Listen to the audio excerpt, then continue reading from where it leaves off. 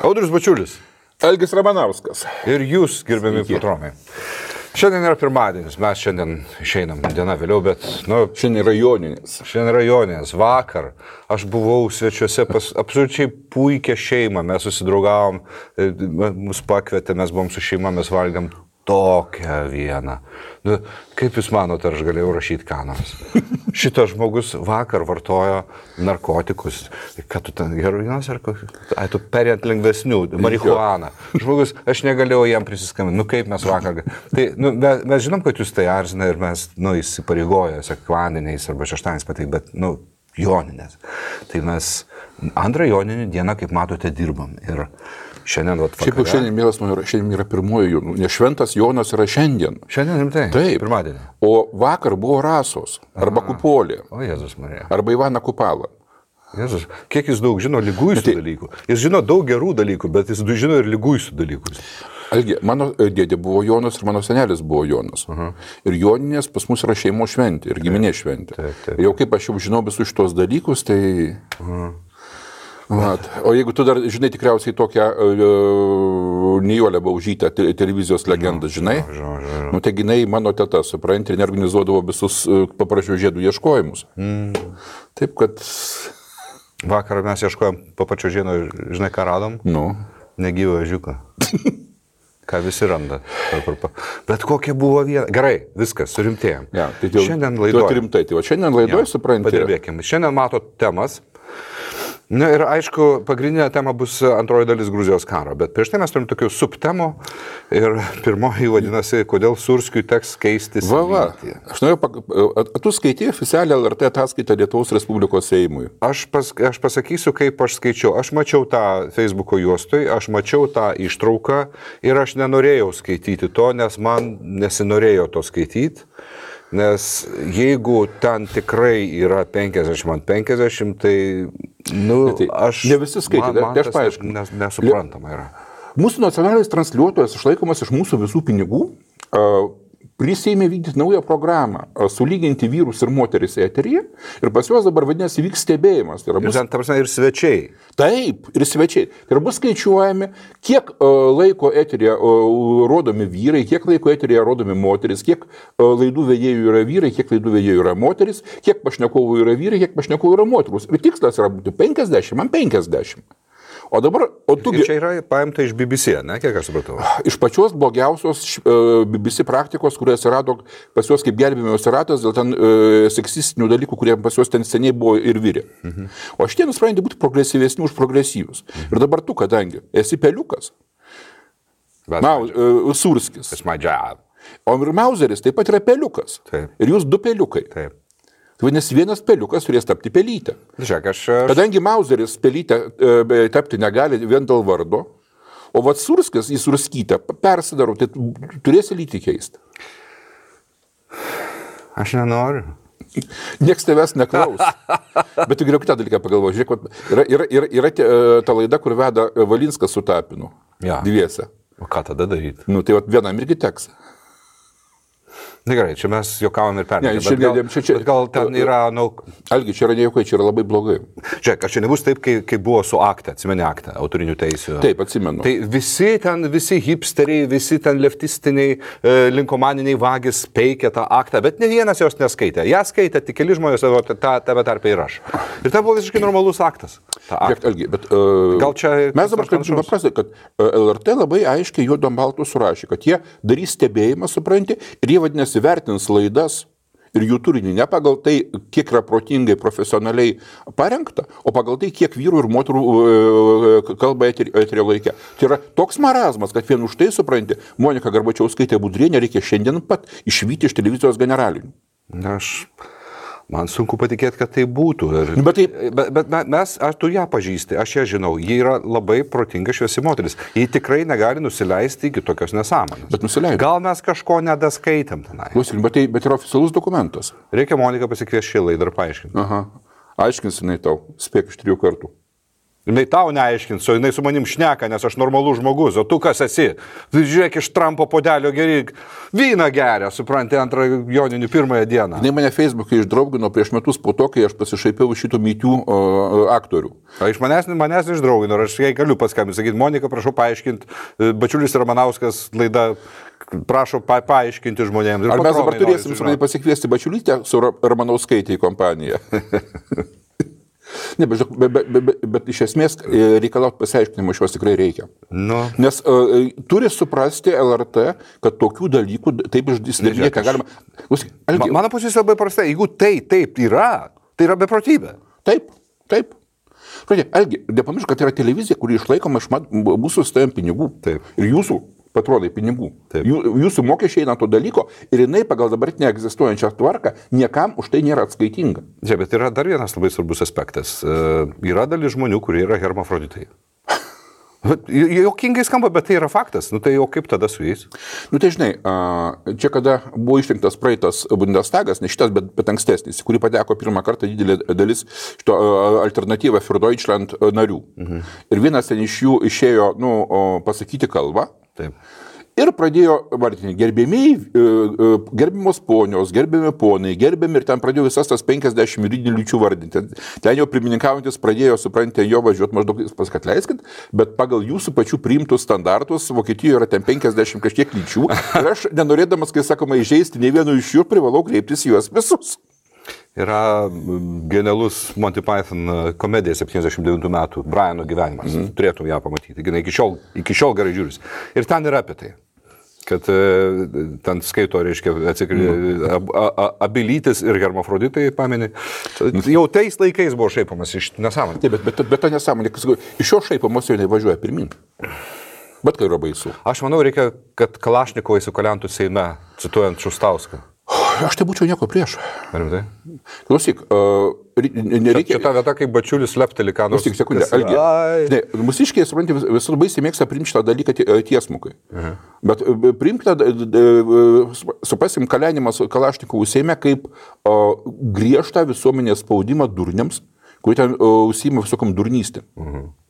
Štai, dalinasi čia šiandien ir vakar Facebook'e, supranti, kad Čekijoje prieš mitingas prieš jų premjerą, kuris ten 2 milijonus ES pinigų savo nusibombino, dar ten visokių nesąmonių yra pridaręs, išėjo 258 000 žmonių. Vis tik į gatves? Į aikštę milžinišką. Tiek daug išėjo? Taip. Aš dėkui, bet visi klausia, o kodėl skaičius toksai tikslus, žinai? O ten buvo bilietai pradavinėjami į mitingą. Bet tu įsivaizduok, pavyzdžiui, aš irgi savo laiku nustebau, kai aš sužinau, kad Trumpo klubų raliai, kuris susitikimai stadionas su žmonėm, ten žmonės perka bilietus.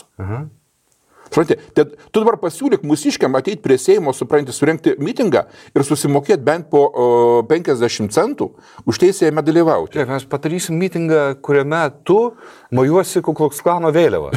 Ir aš manau, atsiras žmonių, kurie pirks bilietus. Susimokėsim mokesčius, okei, bet pasidalinsim su tim po kokį gerą 15-20 tūkstančių eurų. Neateis tiek. Pirmas dalykas mūsų... Gerai, darom tada, kad tu mojuosi Ku Klux Klano vėliavą, ar užsidėsi tą kolpaką, o aš keisiu... Tai manęs tada nepažins niekas. O, nes aš nepagalvoju apie tai. Mes užrašysim, kad čia Bačiulis. O visi sakys, o įrodymą parodyk. Tai ką turėsi rodyti įrodymą? Gerai. Neįvykusi JAF ataka yra vienas iš Patreonų klausė. Kodėl neįvyko, man irgi labai įdomu. Taigi ten jau buvo ant trigerio. Žiūrėk, aš nuo pat pradžių nelaukiau, kad Trumpas pradėtų kovos veiksmus prieš Iraną. Tai yra... Aš dar kai tik tai prasidėjo čia prieš kokį mėnesį kalbos, kad va čia lėktuvai neištiks nuplaukė ir panašiai, sakiau, maksimum, kas gali būti, tai truputėlį pabombarduos, bet tai maksimum. Kai tuo metu visa leftistinė žiniasklaida klykė, Trumpas tuoj pradės antrą karą su Iranu ir tai jam pasibaigs blogai, kadangi Iranas tai ne Irakas, kas yra kvailystė, žinoma, bet tenai bus lelelė, supranti. Nes visa Trump... Sprašau, kodėl kvailystė? Iranas nėra tikrai pajėgus, koks buvo Irakas. Ne, apie ką ir kalba, supratau. O jie aiškino atvirkščiai, kad Iranas yra super galybė, žinai, palyginus to Iraku, žinai. Ne, žinai, čia visų šitų neišmanėlių dalykas. Aš labai gerai atsimenu, kada buvo dar pats pirmasis karas Įlankoje, kai tik tai kaupėsi čia. Mes turim sausio 13. Jo, kai sausio įvykiai ir panašiai, dar iki sausio įvykių. Bet ten jau buvo pradėtos kaupti pajėgos. Desert Shield, man atrodo. Jo. Būtent, kai dar Shieldas buvo iki Stormo. Jo. Ir aš tada rūkykloje susitikdavau su tokiu į atsargą beros įsėjusiu rusų pulkininku, leitenantu, papulkininku. Podpolkovniku. Jo, podpolkovniku. Jisai tenai, žodžiu, tai kažkaip mūsų kontora buvo vienoje pusėje koridoriaus, jų ten kitoje, supranti, ir mes ten rūkykloje susitikdavom ir, aišku, visos kalbos apie tą karą. Ir kaip jisai man pasakodavo, kaip čia amerikiečiai krauju nusiplaus, nes Irakas yra tokia galinga patyrusi, ten apkasų linijos, jas pralaužti, ten degs tankai, supranti. Aš klausytojos, tu sakau, kaip tai jūs, žinai, aš jau nelabai ir pažinojau, žinai, vis tik, toksai. Jūs, sakau, rimtai tikit, kad amerikiečiai, žinai, taip pat antro pasaulinio karo metodais. Aš sakau, nieko geresnio nesugalvota, žinai. Ir GPS-o dar nebuvo. Atseit. Vat aš nesi... GPS-as, tada po pirmas karas, kur buvo GPS. Jo, tai būtent, tai pirmą kartą panaudoju tos, žinai, tikriausias bombas. Nežinau, kas tai yra.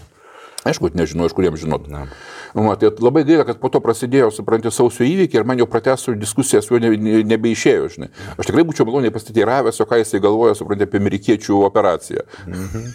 Kur buvo viskas sutraiškita, supranti, realiai per kelias dienas. Ten buvo viena... Ne, tai buvo tiesiog projekta, kas yra, supranti, kai kariauja karą pirmo pasaulio valstybė ir kas yra antro pasaulio valstybė. Nes Irakas tai buvo ne trečias, Irakas buvo antras pasaulis pagal karinę galią. Jisgi pateko į kariuomenių ten 10-ką, tikrai pateko. Taip, ir jisai turėjo durintis didelę karinę patirtį buvo. Jo, su Iranu. Ir buvo švariai sumaltas. Absoliučiai. Tai jeigu dabar Amerikai kiltų poreikis, pabrėžiu, kiltų poreikis kariauti su Iranu, tai smaltų į lygiai taip pat kaip sumalė Iraką savo laiku.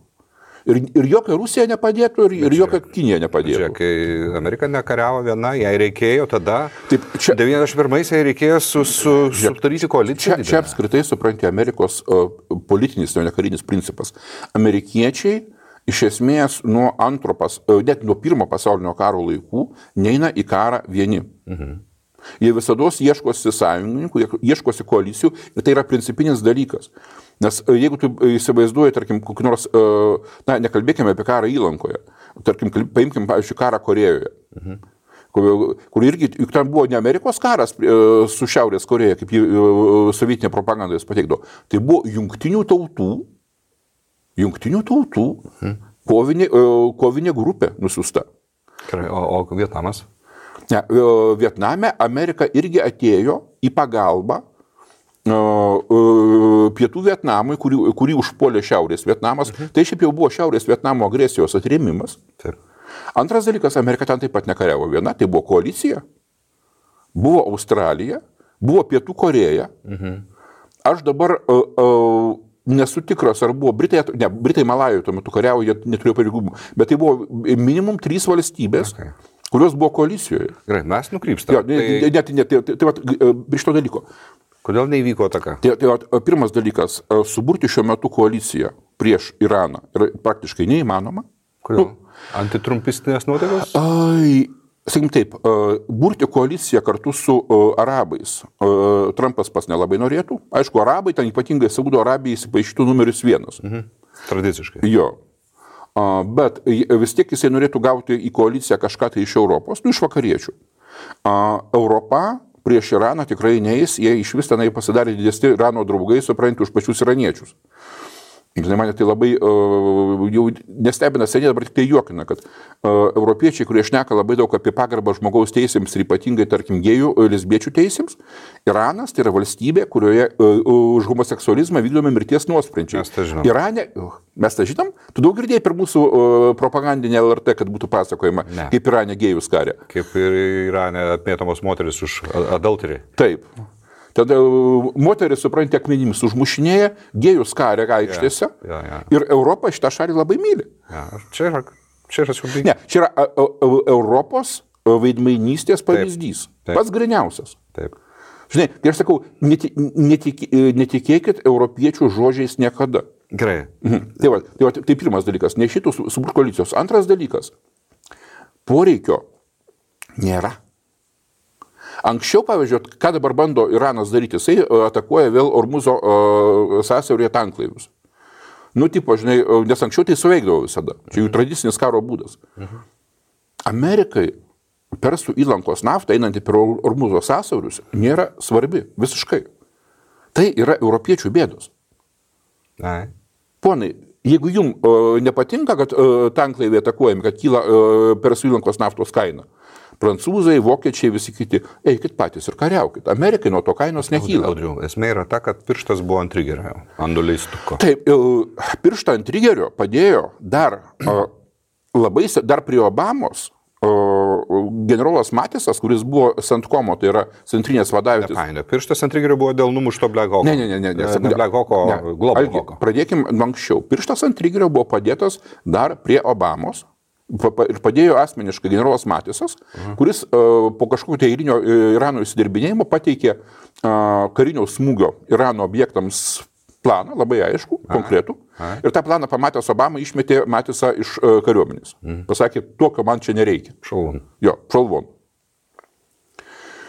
Tai yra Amerikos visi prezidentai, tiek Obama, tiek po jo atėjęs Trumpas, tiesiogiai kariauti su Iranu nenori. Ir būtent todėl nenori, kad jie nenori traukyti savo rankomis svetimus kaštonus iš ugnies. Jeigu reikia dėl naftos kariauti, tegul kariauja europiečiai, jeigu reikia kariauti dėl idėjinių dalykų, tai yra sunitai prieš šytus, tegul kariauja sauditai. O kodėl jie turi veltis? Žiūrėk, tas labai populiarus obalsis. Amerika visus karus kariavo dėl naftos. Naftos Amerikai pilna. Viskas. Amerika naftos eksportuotoja. Pamirškit, kad Amerika kariaus karus dėl naftos. Va čia yra tas esminis dalykas, lūžis, kuris įvyko prie Trumpo, kada jisai nuėmė visus apribojimus skalūnų naftos gavybai, kada amerikonai tapo naftos eksportuotojais ir jiems ta Persų įlanka šiuo metu yra ties viena vieta. Vienintelis dalykas, kodėl Amerika dar domisi Persų įlanka, apskritai artimaisiais rytais, tai yra Izraelis. Nes Trumpas nenori išeiti iš artimųjų rytų, neužtikrinęs Izraelio saugumo ir prie ko dabar jo žentas Kašneris ten dirba, liežuvį iškišęs ir vėl kai visa kairioji analitinė kabutėse žiniasklaida, lygia, kad Kašnerio planas yra nesąmonė ir ten nieko jam neišeis. Bet tai žmogus bent jau pirmą kartą daro kažką realaus, pabando. Alright. Nes aš jau sakiau ir pasikartosiu, o tikra taika artimuosiuose rytuose ateis tada, kada Izraeliui bus pasakyta, tu gali sumušti arabus, kiek tau reikia, ir tau niekas nepatrauks už virvutės. Nes anksčiau būdavo kaip, kad visos arabų šalis, kurias Izraelio sumušė iki galo, visos pasirašė taikos susitarimus, atgavo savo žemės, kurias Izraelis buvo iš jų atėmęs. Ir atidavė už taiką. Jo, atidavė už taiką, supranti, ir su visais gerai. Tai vat, reikia leisti Izraeliui dabar pribaigti Hezbollah, kuri yra Irano išlaikoma grupuotė. Čia yra Haza. Iš dalies Gaza, iš dalies jie ten Sirijoje sėdi. Izraeličiai sako Haza. Haza. Gerai, aš tikrai šiaip. Tai vat, jeigu Izraelis gaus laisvas rankas, suprantis, tvarkyti visus šitos teroristus, o Trumpas yra tas, kuris aiškiai davė signalą, kad jisai leis jam sutvarkyti, ateis ten taika, o kai ateis ten taika, Amerika iš ten išeis apskritai, nes intereso jokio nebėra. Vat, reikia kažkam tai... Pieši labai gražų paveikslą. Ne, aš piešiu kaip Izraelį. Izraelį taip. Bet aš kalbu apie tai, kas dėsis Europoje, po to, kai Amerika iš ten išeis. Juk visai šitie, supranti, Briuseliai, Paryžiai, Romos ir Bono, žinai, kokį kliksmą pakels. Tu įsivaizduoji, pavyzdžiui, kad Vokietija kartu su Prancūzija ir Italija siūstų ekspedicinį korpusą į artimuosius rytus. Niekaip. Aš irgi niekaip. Jie tą klaupsis ant kelių prieš Putiną, kuris jau sėdi tenai. Čia yra ir komiška, ir tragiška. Ne, bet čia yra tokia Europos politika. Tai mums reikia tiesiog žiūrėti tiesiai ir matyti naują NATO valstijos, Britaniją, Skandinaviją, Lenkiją. Mes dar toliau, kai kalbėsim apie Gruziją, ten tas pats vaizdas bus, žinok. Gerai, kalbėsim jau. Kalbant apie Gruziją, dar mes prieš Gruziją norim pašnekėti apie praėjusią laidą mes turėjom šnekėti, bet kažkaip skipinom, tai yra ta kiaulė, ta meluojanti Išgama Janutinė. Kam tu kiaulė įžeidinėjai? Atsiprašau. Kiaulė yra geras, skanus gyvulys. Mano paties požiūris į Karbauskį buvo, jeigu tu pastebėjai, gana neutralus. Aš visus tos 2 ar 3 metus, aš jo neliečiau Facebook'e, aš jį turėjau laidoj. Jis man Jis buvo mandagus, aš jam buvau mandagus, man buvo abipusė tarsi simpatija ir jisai laidoj pripažino, kad tai buvo jo klaida. Referendumas dėl NATO, jo klaida dėl ES ir panašiai. Jis, aišku, nepripažino, kad tai jo klaida dėl Chevrono išvimo. Ir aš jam daviau kreditą didelį. Ir aš neįsileidau tą chorą visų tų, kurie, žinai, karbas, ten blogas ir panašiai. Pats matai Facebook.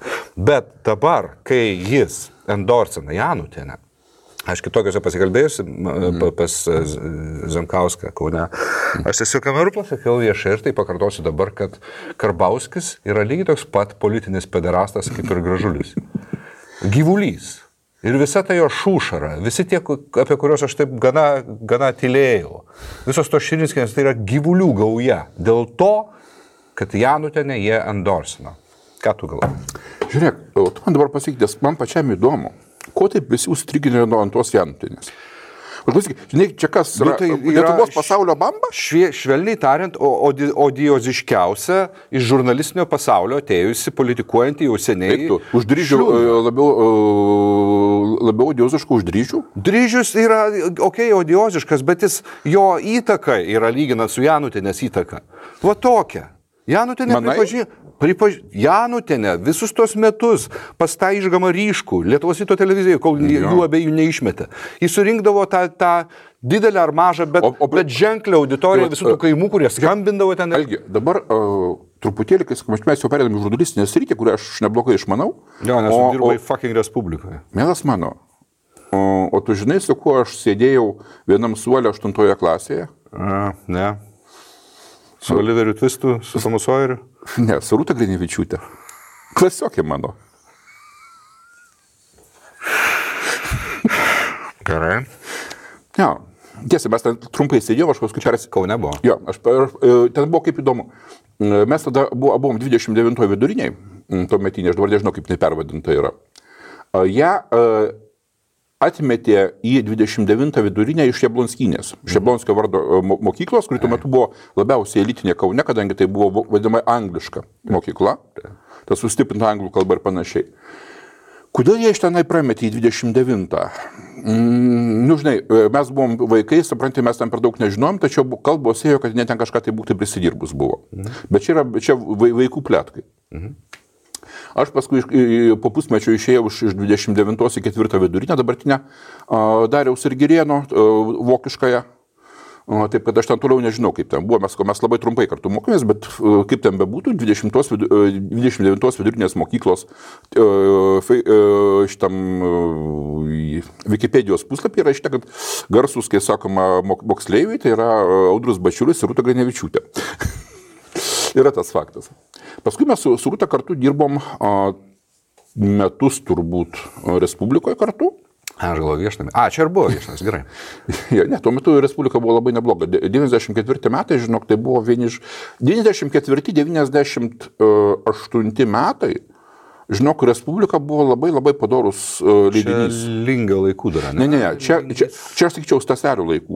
Kada Tomkus perėjo prie verslų iš esmės, o būtent laikraščio darymas buvo atiduotas pirmajam pavaduotojui Rytui Staseliui. Okay. Ir 9 metų... Bet Lingys, kada jis... Ne, aš atėjau jau po Lingio žūties. Čia buvo 9-3... 4 metų pati... Ne, 3 metų kažkur tai pabaiga. Gerai. Tai Staselis išėjo ir tam štai po mėnesio išėjau, žinai. Bet grįžtant prie Rūtos. Rūta, pirmas dalykas, nėra labai talentinga. To dalyko negalima neigti ir man labai nepatinka, kaip daug kas bando, kad jinai tokia anoka. Ne. Jinai yra labai talentinga ir labai protinga. Viskas pažįstama lyginant gerai, jinai surezga sakinį, jinai iškalbėjo. Jinai ne šiaip sakinį surezga. Jinai gali parašyti skaitomą tekstą, ko šiais laikais retas žurnalistas sugeba. O jinai moka įprašyti taip, kad neapmelo žmogų nuo galvos iki kojų. O prikipti per teismą bus neįmanoma. Tai tu pripažįsti, kad jinai gali atmeluoti žmogų. Tai be abejo. Tai turbūt viena pačių talentingiausių Lietuvoje žurnalisčių ir žurnalistų, kurie gali, sakau, apdergti žmogų nuo galvos iki kojų mėšlų ir tas žmogus negalės nueiti į teismą apsiginti. Nes tai bus parašyta taip tobulai, Spratau. kad neprisikabinsi. Tam, žinok... Absoliuti dauguma šios dienos naujosios kartos žurnalistų taip nesugeba. Nes mes esame išauklėti ant tų laikų garbės ir orumo įstatymų, kurie buvo labai žiaurų žurnalistų atžvilgių. Ir jeigu tu norėjai rašyti normaliai, tu privalėjai išmokėti rašyti taip, kad prie tavęs būtų neįmanoma prisikabinti. Dabartiniai taip nebemoka, kadangi dabar įstatymai yra iš esmės yra žurnalistų pusėje. O tai buvo 4, 5, 6, 7 metai, 4, 5, 6, paskui biškai patvarkė juos. Bet tai buvo laikas, kada įstatymas buvo prieš žurnalistus. Turime šio amžiaus 4, 5, 6. Ne, tai 1994, 5, 6. Supratau, nes skambėjo kaip šio amžiaus. Ja. Tai vat, ir visi tie žurnalistai, kurie praėjo tą mokyklą ir kurie išsilaikė, kai sakoma, be baudžiakų, jie moka rašyti taip, kaip nemoka ne vienas naujosios kartos žurnalistas rašyti. Ir tarkim... Tai atrodo taip paprastai, prirašai žodį galimai ir viskas. Oi, tai čia va čia yra nemokšiškumo pavyzdys. Ja. Kai tu matai, kad galimai susijęs, tu matai, kad rašo naujas kvailelis, supranti, kuris normaliai parašyti nemoka. Profesinis išėtis žurnalistas. Ja. O tu pasink, pavyzdžiui, Rūtos šitą raudonoji dalė. Na, neimsiu, bet aš žinau, ką tu šnekėjai. Ja. Jūs sakot, knyga, kurioje... Čia ir yra tai, ką tu turi omeny, kad būtų, kad nei vienoje vietoje neįmanoma prisikabinti. Taip, ne? Taip. Tas pats ir su Landsbergio knyga. Taip. Kur jinai parašė. Parašė apie Landsbergį. Jo, aš jos irgi neskaičiau, bet tą raudoną dalį, aš bent jau dalį vietas paskaičiau, pavyzdžiui, tarkim, kaip jinai išvadina Grybauskaitės amžinatilsį tėvą NKVDistų. Na. Jisai, tas Polikarpas Grybauskas, dirbo gaisrinėje vairuotojų. Gaisrinė, kaip dabar gaisrinė priklauso vidaus reikalų ministerijai, dabar ne gaisrinė, vadinasi ugniagesiai tenai, bet... Gaisrininkų nėra, yra ugniagesiai gelbėtojai. Jo, ugniagesiai gelbėtojų tarnyba, jinai priklauso vidaus reikalų ministerijai. Tais laikais jinai irgi priklauso vidaus reikalų ministerijai. Taip. Tais laikais čia pokaris, turime galvoj, vidaus reikalų ministerijos nebuvo, buvo NKVD, MGB. Taip. Ir tai, ką mes šiandien vadinam KGB, tuo metu buvo sujungta į vieną ministeriją su vidaus reikalų ministerija. Todėl formaliai Polikarpijus Grybauskas buvo NKVDistas. Formaliai taip, ja. Nes jisai priklausė tai struktūrai, bet jis buvo ugniagesys. Bet kuris pasienietis vėlyvojo sovietmečio irgi buvo KGBistas? Nes, pasieniečiai buvo ir yra KGBistai. Taip. Ir tai yra KGB kariuomenė, taip. Ir atranka ten yra labai speciali.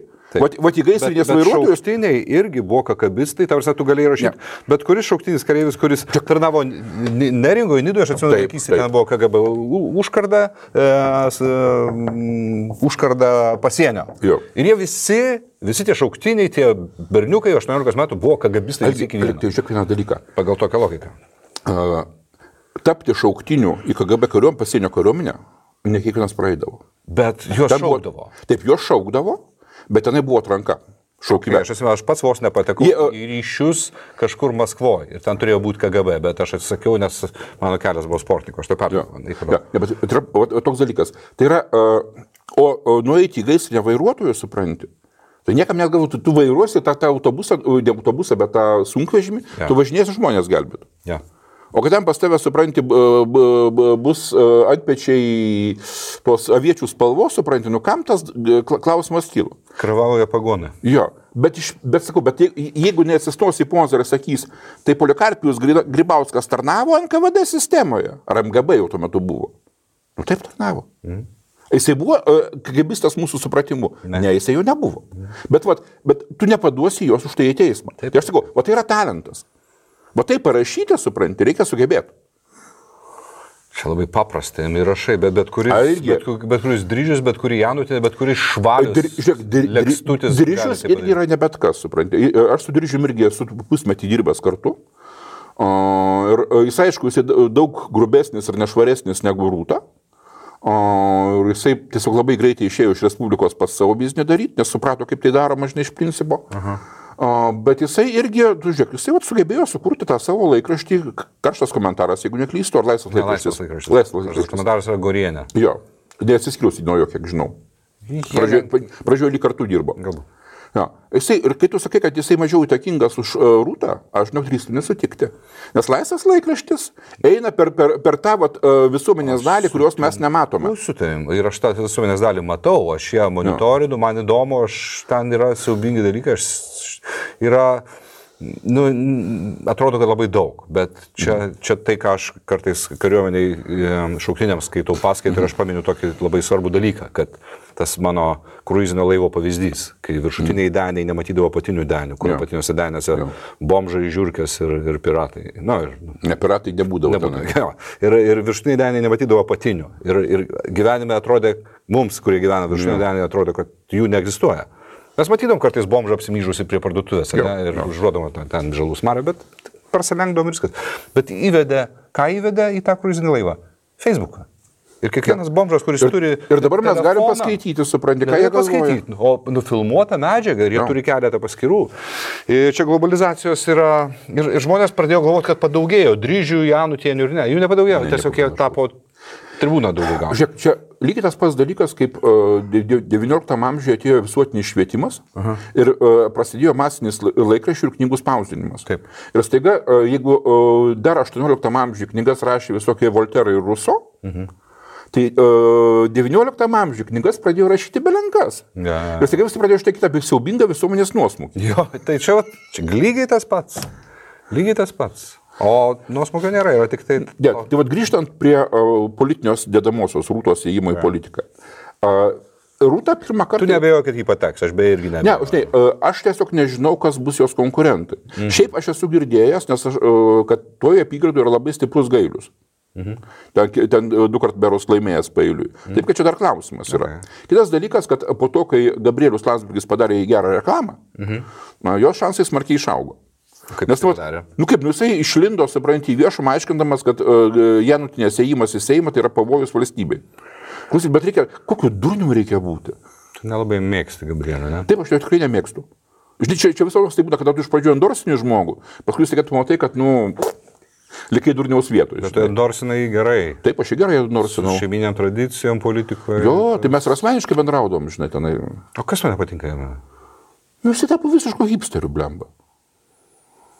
Bet tu irgi tam visiškų hipsterių. Klausyk, Algi, šiaip jau ta riba buvo tada, kada Gabrieliaus vaikelis vyresnysis, kuris beje šiais metais jam sukako 18, vyriausiam sūnui.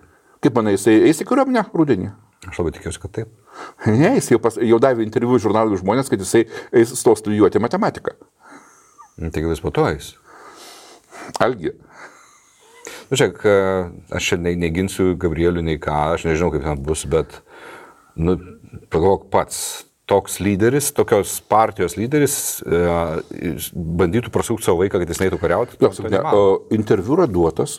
Jisai buvo duotas Aš suprantu, bet galbūt po to, kai jisai baigs tą matematiką, ar kažkurio metu, taigi yra tas šauktinių laikas, jis tengi kiek, nuo 18 iki 26 ar kiek? Teoriškai. Gerai. Ne, bet grįžtam prie kospūdį. Kada, tu atsimeni, kai buvo tas eilinis užvažiavimas viso šimašoidinio burbulo ant Rasos Juknevičienės, kaip jinai parašė, kad išėjo ryte į Vašingtoną pasivaikščioti ir pamatė, kaip bomžai juodaodžiai lenda. Iš dėžių savo. Ir tada, supranti, Gabrieliaus Landsbergio vyresnėlis, tuo metu jam dar buvo 16 berods, ar 17 jau ėjo, pavarė tenai, žinai, Rasą, tenai, tai maždaug tu, Rasą. Tau tenai skambina... Familiarė, ne? Jo, tau skambina 19 amžiaus, maždaug, aš dabar cituoti nenoriu, aš turiu skryną pasidaręs, jeigu kam reikia, žinai, visus galima ištraukti padėti. Aš tą skryną, aišku, paėmiau, supranti, įdėjau pas save Facebooką ir pakomentavau, ką aš galvoju apie tokį nepraustą burnį, žinai, prastai išauklėtą. Yeah. Ir tada, supranti, Gabrielius taip švariai visus mano profilius užblokavo. Ir Gabrielius, ir jo patarėjai, ir timiausia, štai vadinasi, parėjo komandos. Blem, bet yra vaikų darželis. Gabrieliau, aš reikalauju, kaip Bačiulis... Nereikia, aš kalbu dabar su žmogum. Aš reikalauju, kaip Bačiulis Ramanauskas, kanalo vienas iš steigėjų, komercijos direktorius. Pala, kokios susiminė komercija pas mus. Bet aš, kad jis pagalvotų, kad aš svarbesnis. Aš reikalauju, Gabrieliau, kad atblokuotum šitą žmogų, nes elgėsi nerimtai. Gerai, baigim juokus. Mes turim gerą pusvalandį išnagrinėti antrąjį dalį Gruzijos karo. Ir mes Patreon'e turim klausimą, kurį tu įvardėjai kaip... Tipišką klasikinį rusiškos propagandos išpolį. Kas klausė, aš nesakysiu, aliai nematė, bet... Ne, kodėl čia pasivadino, supranti, SPQR, tai yra Senatus et Populi Romanum. Tai yra čia maždaug SPQR, tai buvo žydimama Romos imperijos ženklas toksai. Imperatoriai pasirašinėdavo šitą PSPQR. O juk Roma tai yra mūsų teisės, įstatymų, valstybingumo ir ko tik tai nori lopšys, žinai. Ir kada ateina, supranti, kažkoks rusiškas propagandistas apsimetintis senovės romėnų, supranti, man tai mūsų patronas yra. Taip, nuo sausio mėnesio sėdė. Sėdėjo, tylėjo, nekomentavo, o kai tik tai prireikė, tik tai bum, klasikinis tokių propagandinių Kremliaus klausimų serialas. Sleeping Agent. Jo, taip. Gerai, jisai 4 klausimus. Tu pilnai perskaityk. Jo. Po vieną? Ne, tu tiesiog su visų kreipiniu ir su kitu tik tai nori, žinai. Jeigu bačiuli esate objektyvus, atsakykite į klausimus. Pirma, Rusijos taikdariai de jure turėjo teisę būti Pietų Osetijoje? Antra, kada, data ir kas pradėjo karinius veiksmus Pietų Osetijoje? 3 klaustukai. Kada? Trečias, kada data Rusija įvedė KEM 5, 58, 76, 98 karinius vienetus į Pietų Osetiją, 3 klaustukai. Ketvirta, iki kurios vietos Rusijos pajėgos nustumė Gruzinų pajėgas, 3 klaustukai. Aš šitos klausimus žinau atsakymus, aš toliau necituoju. Aš irgi žinau. Na, tai pirmin. Tai va, pradėkime nuo pirmo dalyko. Rusijos taikdariai de jure turėjo teisę būti Pietų Osetijoje. Būtent, kas rodo propagandinį klausimą, tas de jure. Taip, teisiškai ant popieriuko buvo parašyta, kad Rusija turi teisę turėti taikdarius Gruzijos teritorijoje. Nėra jokios Pietų Osetijos. Tai yra Gruzija. Ir tai, kad Pietų Osetija, Adžarija ir Abchazija buvo išskirtos kaip autonominės respublikos Gruzijos sudėtyje dar Sovietų Sąjungos laikais, nekeičia fakto, kad ten visur yra Gruzija. Sutinku. Vienas dalykas. Antras dalykas, iš kaip tai atsirado taikdariai kabutėse. Tai yra Rusijos okupacinės pajėgos, kurios buvo įvestos dar 99 metais, kada ten Rusijos nesėkmingo karo su separatistais Osetijoje ir Abchazijoje metu, ten Rusai atsiuntė savo samdinius iš Šiaurės Kaukazo, Basajevo vadovaujamus, taip pat pasiuntė ir savo neoficialias pajėgas, kurios padėjo sumušti gruzinus iš ten įstumti ir paskui tiesiog privertė Ševardnadzę pasirašyti susitarimą dėl tarptautinių taikdarių pajėgų, kurią sudaro, supranti, Rusijos, Gruzijos, Pietų Osetijos ir Abchazijos pajėgos. Net įsivaizduoju, koks fainas, vadinasi, tai jau pagal tą pasirašymą Abchazija ir Pietų Osetija vos nepriklausomos valstybės tampa. Nes tai daryti, taip sakant, grupiniai. O kaip Rusija privertė? Paprasčiausiai, kai sakoma, įrėmus automato vamzdį į galvą, kadangi tas pats Ševardnadzė būtų buvęs nužudytas Abchazijoje, jeigu jo iš ten nebūtų evakavę Rusijos jūrų pėstininkai. Jelcinas atsiuntė jam asmeniškai, supranti, Morpėchus, kad jį išgabentų. Ar kuris galėjo dingti. O de facto, supratau, de jure tai buvo taikdariai, kaip šitas rašo. O de facto tai buvo Rusijos okupacinės pajėgos Gruzijoje, kurios ten stovėjo. Bet de jure yra labai svarbu. De jure yra svarbu, supranti, kada vyksta formalus aiškinimasis. O kada kalbama iš esmės, yra kalbama apie politiką. Tai yra, aš atsistoju į profesoriaus Landsbergio pozą ir sakau, Abchazija ir Pietų Osetija buvo pripažintos valstybės tuo metu? Ne. Kas vadovavo Abchazijos ir Pietų Osetijos pajėgoms? Apsišaukėliai. Ne, rusai. Iš Rusijos atsiųsti profesionalūs Rusijos kariškiai. Ar tai buvo, vadinasi, tokiu atveju Pietų Abchazijos ir Osetijos pajėgos? Ne. Ne Osetijos, tai yra šitos. Pietų Osetijos ir Abchazijos pajėgos. Susipainiojo žmogus bešnekėdamas. Nors ir netiesioginis etris, bet jau tiesiog kaip tiesioginiam. Vadinasi, ten nebuvo jokių nei Abchazijos, nei Pietų Osetijos pajėgų, tai buvo Rusijos pajėgos. Ir jokios netarptautinės ir netaikdarių okupacinės pajėgos, kurias Gruzija Ševardnadzės laikais buvo išprievartauta ir priversta priimti, kadangi neturėjo jokių draugų vakaruose normalių, jos ekonomika buvo sužlugdyta, karinė prasme jinai buvo niekas. Ar tiesiog Maskva, tai buvo vienas iš tų Maskvos planų, kuris buvo pradėta įgyvendinti iš karto 91 metais po pučo, kaip destabilizuoti pasienio teritorijas, kad priversti, būtent padaryti to, kad, žinai, kaip čia pavadinti lietuviškai, sulaikomasias teritorijas, kad negalėtų normaliai įsiskirti valstybės nuo Sovietų Sąjungos. Juk pas mus buvo bandę padaryti Vilniaus autonomiją, jam nepavyko. Bet bandė. Bandė kažką tai panašaus daryti Estijoje su Narvos sritim, nepavyko. bandė daryti Moldovoje su Gagaūzais nepavyko, pavyko su Padniestrė. Tai vat lygiai tą patį dalyką padarė ir Gruzijoje. Tai vat Gruzijoje pavyko padaryti... Mes Ukrainą turim. Ką? Ukraina, supranti, tuo metu Ukraina išsisuko. Ja, bet mes turim tai šiandien. O šiandien tai turim tą patį. Ja. Tai turbūt visą tai, ką mes matom, čia ne jokia, kad tai naujai sugalvota, tarkim, sistema, bet yra, viduma, nuo 91 metų. Ir kai tu skaitai, supranti, kaip, tarkim, veikia ir dirbo Gruzija, tai yra Rusija Gruzijoje, tai tu matai, kad lygiai tas pats buvo pakartota Ukrainoje praėjus 6 metų. Tai yra atidirbta, suplanuota sistema, kuri šiaip jau pati dar, jo šaknis iš vis eina į 20 amžiaus 30-metį, kai panašiai dar tuo metu Rusijos sovietinė respublika, kaip ten buvo pasivadinę, dar RSFSR buvo. Dar nebuvo Sovietų Sąjungos. Jo. Kuri atsirado 23 berods. Jo. Kuri lygiai taip pat elgėsi, tarkim, pasienyje su Lenkija ir paskui panašiai elgėsi Kinijos Sinzenė. Bet čia būtų atskirai ilga šneka, bet tiesiog tai yra sena atidirbta sovietinė rusiška sistema. Gerai, atsakym pirmą klausimą. Į pirmą klausimą atsakym taip, kad de jure tai jie galėjo būti, de facto tai buvo okupacinės Rusijos pajėgos, taškas.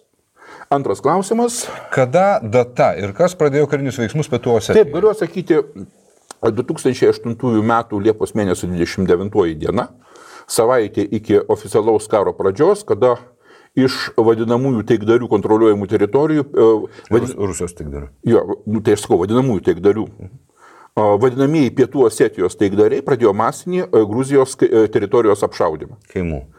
Taip, o tai ką? Be abejo, aš tai tikslinu. Jo. Jie pradėjo apšaudyti gruzinų kaimus. Masiškai.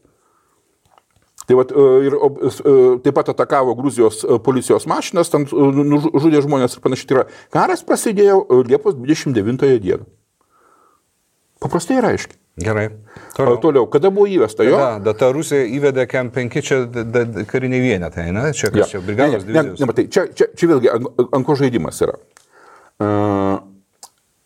Įsakymą pradėti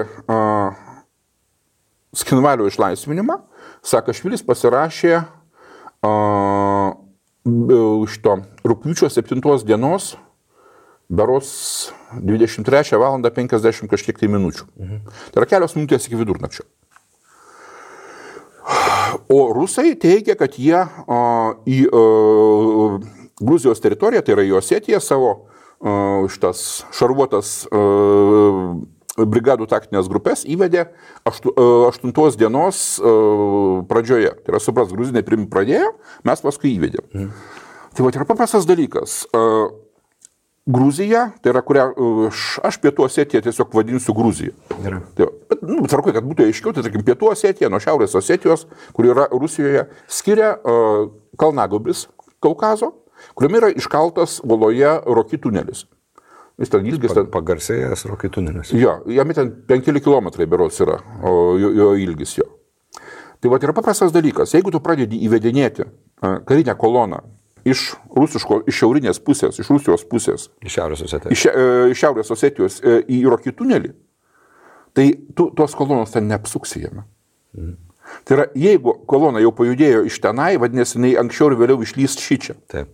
Tai vat, Gruzija atidavė įsakymą atakuoti po to, kai jie gavo savo žvalgybos pranešimus, kad po manevrų Kaukazas 2008 paliktos 2 brigadų taktinės grupės šarvuotos jau yra vedamos į Roki tunelį.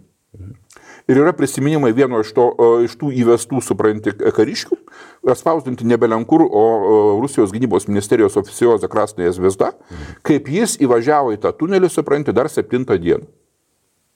Taip, kad Rusija įvesti savo pajėgas į Gruziją pradėjo anksčiau, negu Sakašvili pasirašė įsakymą pulti. Cchinvalį. Išlaisvinti Cchinvalį ir apsaugoti gruzinų kaimus, kadangi mes čia įdėsim žemėlapį dabar pasižiūrėti. Ten buvo tiesiog, sluoksniuotas pyragas. Nes jeigu žiūrėsim taip, Gruzijos teritorija, ta Gruzija proprija vadinkim, Gori ir apylinkės. Taip. Virš jo yra vadinasi Cchinvalis. Už Cchinvalio į Rusijos pusę link Roki tunelio yra kaimai, kuriuose gyvena gruzinai. Didžiulis gruzinų anklavas. Ir jisai buvo sujungtas su Gruzija proprija tokiu koridorium. pailgų. Nu, tarsi, manau, pravažiuojamąją teritoriją kelias buvo. Ir gruzinai labai gerai suprato, kad jeigu jie neišves savo gyventojų iš tenai, tai jie arba taps įkaitės, arba šis bus išžudyti, kadangi dėl Šiaurės Osetinų, supranti, ir ten visų atvažiavusių jų gentainių iš Pietų Osetijos, tad gal 1,5–2 rusai susiuntė per mėnesį iki karo. Ten bus tiesiog išpjauti. Ir viena priežasčių, turbūt esminis užduotis, kuri buvo keliama gruzinams, gruzinų kariuomeniai, tai buvo išvesti gruzinus iš tenai. Kaip ten baigsis, dievai ten žino, supranti, bet išves gruzinus. Ką jie padarė iš esmės? Nu, bent jau didelę dalį išvedė. Kitus ten paskui grąžino. O šiaip jau šiai dienai ten visi tie gruzinų kaimai yra su žemė sulyginti. Net pėdsakų nepalikta. Etninis valymas pilnas ir vėlgi mylima Europą tyli. Tai va čia, kai sakoma, bet va šitie klausimai, supranti, tai yra klasikinis rusiškos propagandos melas, kurį mielai pasigavo paskui vėliau ir veidmainiai europiečiai, kurie sudarė tą Taljevinį komisiją vadinamąją, aiškintis, kas čia pirmas pradėjo karą. Ir buvo, galiausiai Taljevinė parašė, kad savo išvadai, kad, kad iš vienos pusės rusai kaip ir važiavo, bet iš kitos pusės gruzinai, kaip ten pirmieji pokštelėjo į Cchinvalyje esantį rusų, kabutėse, taikdarių postą, iš artilerijos pabūklo, supranti, ir numušė tenai buvusi stebėjimo postą. Stebėjimo postas tai buvo ne kas kita kaip Osetinų artilerijos koregavimo punktas, pastatytas ant Rusijos formalių taikdarių pastato stogo, nes buvo skaičiuojama taip, kad kadangi į rusų taikdarius gruzinai nedrįs šaudyti. Išnaudoti Raudonojo kryžiaus laivą savo. Absoliučiai, supranti. Ir paskui rusai drįsta piktintis, kad o kaip čia dabar, supranti, kodėl Cchinvalyje buvusi, ten kelios buvo šiaip jau būstinės tų vadinamųjų taikdarių. Kodėl šitą, supranti, konkretų gruzinai su žemė sulygino ir ten daug jų užmušė ir sudegino. Tai blemba, tai jeigu jūsų pastato stogo stovi, supranti, artilerijos koreguotojai, kurie valdo ugnį į Gruzijos teritoriją, tai ką ten Gruzija turėjo sėdėti, žinai, ir sakyti, va, Jėzus Marija, tenai nubaišta mėlynas blynas užrašus, supranti, MS, ir nešaudėt. Nu tai, klausyk, yra, kai sakoma, sveikas protas. Kas yra MS? Kas yra MS? Miratvorčeskие sylai. Supratau. Va. Tai yra paprastas reikalas. Tai jeigu, supranti, kreiseris nusipaišo savo ant borto Raudonojo kryžių, tai jisai vis tiek lieka kreiseriu. Joks jis nekreisis, kruizeris. O tarp kitko buvo keletas rusų taikdarių postų, kuriuos per visą karą gruzinai taip ir nepalėtė. Nes jie nešaudė į gruzinus ir jie savo teritorijos nedavė tiem, kas šaudo į juos. Ir atsimenu, buvo ir filmuota medžiaga tokia buvo, žinai, važiuoja Gruzijos kolonos karinės jau, o būtent Pietų Osetijos teritorijoje. Ir matai, stovi tie rusų taikdariai, tokie, žinai, visi biški papalę blokpostuose, bet juos nešaudo. Ir jie liko gyvi sveiki, supranti, karo pabaigos. Ir kaip tik mes vieną iš jų turim šiandien laidoje. Myšai, 4 klausimas. Iki kurios to pikto reiškia, iki kurios vietos Rusijos pajėgos nustūmė gruzinų pajėgas? Tai čia visi žino. Gorį paėmė. Žiūrėk, čia buvo esminis dalykas. Už Gorį jie pravažiavo truputėlį toliau link Tbilisio. Ten tokia magistralė eina, kuri jungia Rytų Gruziją su Vakarų Gruzija. Jie pabalnojo tą magistralį. Iš esmės jie perkirto Gruziją per pusę. Ir tai buvo esminis dalykas, dėl kurio tenai paskui buvo labai piktos šnekos ir tarp Vašingtono su Maskva, ir tarp Paryžiaus su Maskva, ir tarp Tbilisio su Vašingtonu ir Paryžium. Nes Rusija iš pradžių ten norėjo sukurti vadinamą tokią saugumo zoną, kurie būtų laikę perkristą Gruziją. Ir aš labai gerai atsimenu, nes aš tam mieste praleidau savo 3 kovo mėnesius šeilės, aktyviai sportuodamas potį. Rusai įvedė savo dalinius į potį. Ne, tai jie visą Abchaziją užėmė ir potį buvo užimta viską. Potį nėra Abchazija, potį yra žemiau Abchazijos. Tai žinau, Gruzija propria. Taip, jie tenai buvo užėmę viską. Ir iš ties, kas sakoma, grinosios Gruzijos jie buvo pakankamai daug užėmę. Čia yra faktas, su kuriuo neįmanoma ginčytis. Ir, žinai, dabar grįžkim truputėlį atgal. Gerai. Nes jau paskui visai nuvažiuosime. Tai yra, jeigu mes kalbėsime pačius kovos veiksmus, kurie prasidėjo, kaip aš sakiau, naktį iš, vienpusiai kovos veiksmai prasidėjo Liepos 29. Gruzija kentėjo savaitę laiko, Sakašvilis ten dar bandė dėrėtis, skelbti vienašališką ugnies nutraukimą ir panašiai. Bet galiausiai jau, kada atėjo signalai iš visur, žinai, kad Rusija realiai puola, tai Sakašvilis atsidūrė tokioje situacijoje, kad štai iš vienos pusės Rusija jau de facto įsiveržė pas tave, iš kitos pusės tau visi tavo draugai, kaip jis įsivaizdavo, kad draugai vakaruose, tau iš vienos rankos kabo Kondoliza Rice, ant kitos rankos kabo Kušneras, Prancūzijos užsienio reikalų ministras ir sako, Miša, nedrįsk. Vienas iš vakarų politikų, mes praėjusią laidą, tu minėjai, jam tiesiai šviesiai pasakė, kad karas bus. Taip, šitas Steinmeieris. Vokietijos užsienio reikalų ministras, Vokietija irgi ten bandė žaisti taikdarį, žinai. Bet tas taikdarėjimas buvo toksai, kad pirmiausia, Miša, tu priimk visus Rusijos reikalavimus, o paskui mes įkalbėsi Maskvą, žinai, kad, čia kažkaip pasitvarkyti. Tipiška vokiška diplomatija, kabutėse. Štai, bet kokia buvo situacija? Dabar vėlgi visiems tiem, kurie aiškina, kad atsit Gruzija pradėjo karą. Gruzinai būtų karštakošiai, bet gruzinai nėra kvailiai. Tai štai, gruzinai yra galbūt karštakošiai, bet jie nėra kvailiai. Taip. Jie ten kariavę ne kartą ir ne du, jie puikiai žino paprastą dalyką. Jeigu tu nori kariauti Pietų Osetijoje ir kad rusai tavęs nebūtų problema, reikia užkirsti rokę. Roky tunelis pats savaime užsidaro žiemą. Kažkur tai lapkričio gale, gruodį, sausį, vasarį, ten kabo ištisiniai debesis ir negali būti panaudota jokia aviacija. Ten eina sniego audros, kurios pilnai užkemša tunelį iš abiejų pusių. Ir tu jokių tenai tankų ir šarvuotų kovinių grupių neprakiši. Jeigu Gruzija būtų turėjusi planą jėga susigrąžinti Pietų Osetiją, kaip aiškina mums Kremliaus propaganda, tai gruzinai būtų laukę iki lapkričio mėnesio, kai prasidės sniego audros ir tada puolė. Nes va tada visa Rusijos okupacijos pajėgos Pietų Osetijoje būtų tik tai tos, kokios tuo metu ten būtų buvusios fiziškai, ir jos neturėtų nei pastiprinimų, nei amunicijos privežimo, nei degalų privežimo, nieko. Vienintelė situacija būtų kapituliuota. Vasarą, o tam buvo karštas rugpjūtis, niekas sveikam prote karo Pietų Osetijų nepradės, nebent norima panaudoti Pietų Osetiją kaip plasdarmą pulti Gruziją. Tai vienas dalykas.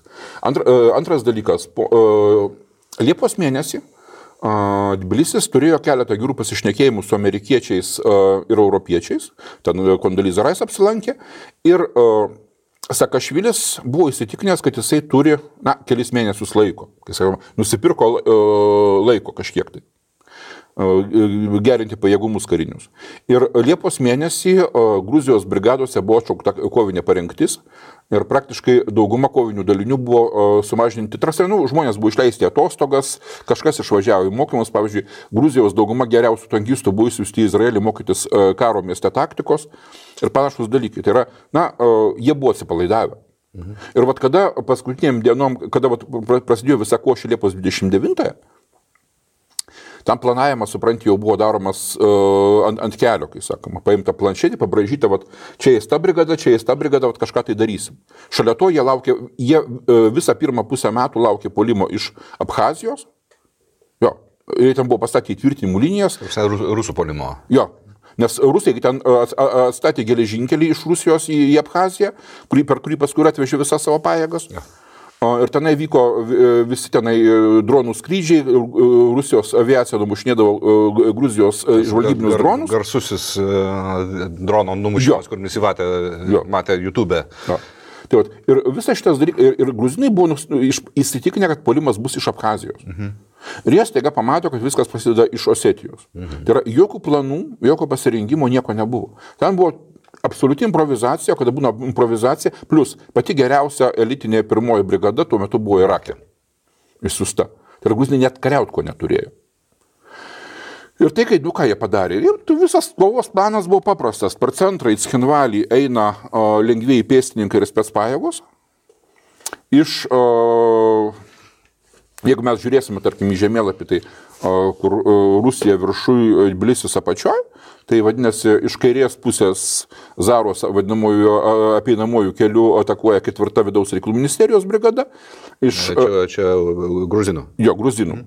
Iš dešinės pusės, tai yra iš rytinės pusės, apeidinėja, jeigu neklystu, 3 brigada, kuri turi žimti Prisio aukštumas. Tai yra, nes pats Cchinvalas yra dauboje, o kalnuose yra karas paprastas, kas viršuje, tas ir valdo. Ir gruzinai norėjo tiesiog užimti iš vienos pusės aukštumas, kurios yra dešinėje pusėje, iš kitos pusės aukštumas, kurios kairiai pusėje, ir paskui atlikti miesto valymą lengvaisiais pėstininkais. Pradžioje jiems gal neblogai sekėsi. Pirmą dieną jie praktiškai užėmė visą Cchinvalą. Jie užėmė ir kairiai pusėje teritorijos temenką gabalą, išvalė nuo artilerijos tenai, o satinų buvusios jie pradėjo kovą už Prisio aukštumas, bet ten vyko keletas tokių nesėkmingų jam dalykų. Pirmas dalykas, dalis 4 brigados, kurie atakavo būtent iš vakarų pusės,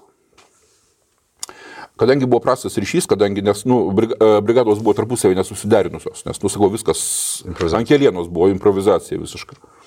Jie ten sustojo, kadangi buvo baisus karštis, jie tokioj Ašulų giraitėje sustojo pailsėti, pabandyti atkurti ryšį su visais kitais. Ir susitelkę, supranti, pėstininkai, tai yra idealus taikinys aviacija. Juos subombardavo Rusijos iš tiesų 25-ieji. Iš esmės buvo pilnai išvestas iš rikiuotės bataliono štabas ir ten keliasdešimt žuvusių, turbūt didžiausias vienkartinis gyvosios jėgos nuostolis Gruzijos per visą karą buvo, plus daugybė sužeistų ir visiškas demoralizavimas. Tai yra, iš karto iš brigados iškrenta vienas batalionas pilnai, ten išvedė velnio performavimą, kiti demoralizuoti. Nes, taip nutinka kare. Taip. Patys Cchinvalą valant, kaip jie gruzinai stengiasi, kaip galima greičiau užimti teritoriją, bet jie paliko daug tų vadinamų pasipriešinimo kišenių. Ten tas rusų vadinamųjų taikdarių pastatas, postas, sakykime, bet ten pastatas didžiulis su gynybos perimetru. Pockets of resistance. Jo. O dar ten kelios vietos, jie ten juos gan sėkmingai valė, bet jie iki galo neišvalė iš to reikalo. Tiesa, dar vieną dalyką reikia pasakyti. Visą karo metą Rusijos propaganda klykė apie 1000 žuvusių nekaltų aukų. O tai puikiai atsimenu. O buvo oficialus lozungas, kurį įgarsino tenai Kremlius, kad 2000 žuvusių setinių. Ja. Gruzinai ėjo, mėtė, supranti, granatas į rusius, kurios vaikai su babutėm slėpėsi ir visus skerdė. Taip. Savaitė iki kovos veiksmų pradžios taikus gyventojai iš Cchinvalo buvo pilnai evakuoti. Švariai, pilnai, tenai, jei ten kažkas susiliko, tai tik tai tie, kurie kategoriškai atsisakė išvažiuoti. Čia kokoitų jos išvežė. Jo, pilnai šitą kokoitų fandaras, supranti, visus ramiai. Tai yra dar vienas įrodymas, supranti, kaip buvo iš anksto ruošiamasi karui. Tai yra, ir kai ten galiausiai suskaičiavo ten kelis šimtus tų žuvusių taikių... Jau gerokai vėliau, kelis mėnesius vėliau, pripažino ten. Tų taikių asetinų. Nedaugiau 200 žmonių buvo. Apie 300 kažkur tai. Okay. Bet ten buvo jų sąrašas. Ir aš esu, kai jisai tik atsirado, aš tą sąrašą peržiūrėjau pagal gimimo datas. Ten absoliučiai didžioji dalis tai buvo kovinio amžiaus vyrai.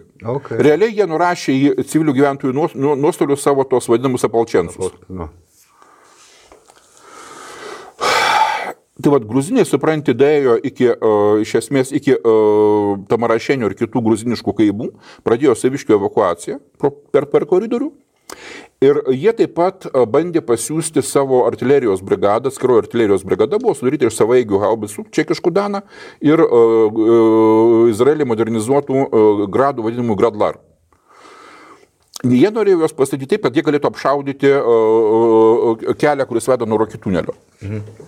Bet tiesiog, Kelią, kuris veda nuo Rokių tunelio link Cchinvalo. Jo, nes ten vienas kelias yra toksai tiesiai, supranti. Okay. Ten visas karas pietų Osetijoje tai yra karas dėl vieno kelio. Bet jie nedavažiavo, kiek reikia, galėtų ten apšaudyti, supranti, ir galiausiai juos atitraukė atgal dengti gruzinų pajėgas visas. Ir šiaip jau gruzinų atskirųjų artilerijos brigada, tai buvo pats geriausiai kovojęs kovinis Gruzijos pajėgų vienetas per visą karą. Jie pradėjo nuo pat pradžios, jie galiausiai uždengė visą atsitraukimą pilnai ir jie laikė prispaudę rusų, supranti, netgi 11 dieną, kai formaliai, supranti, visa Gruzijos kariuomenė traukėsi. Ir šitas gerai žinomas dabar jau toksai kaip progresyvų žurnalistas Babčenka, kuris tuo metu buvo normalus Rusijos impersas ir važiavo kartu su čečėnų teroristais į okupantų pajėgose. Jis ten, kai buvo mūšis prie Zemonikozi, tai yra toksai kaimas į pietryčius nuo Cchinvalio jau. Jis ten aprašo, kaip juos prispaudė Gruzijos artilerija kasetiniais sviediniais, supranti, ir kai jie ten visi į žemę įsigraužę gulėjo ir žiūrėjo, kaip tenai skutais laksto rusų pėstininkai. Mėsos. Jo.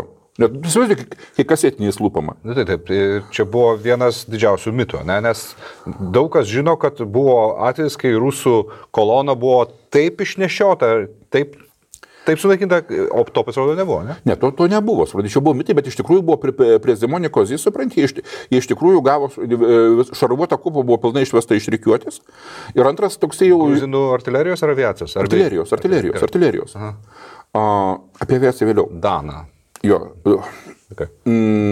Ir antras labai žiaurus smūgis rusam, tai buvo, kada jau berods į 3 karo dieną arba 2 dienos pavakarę, bet mūšis jau 3 dieną įvyko, tai yra 8, 9, 10 dienos vadinasi mūšis, kada jau į Cchinvalį važiavo Rusijos mechanizuotų pėstininkų kolona, ten ant šarvuočių, ir jie susitiko su gruzinų tankais, ties jau to šiaurinių Cchinvalo galų, ir gruzinų tankai sušaudė rusų BMP-škės.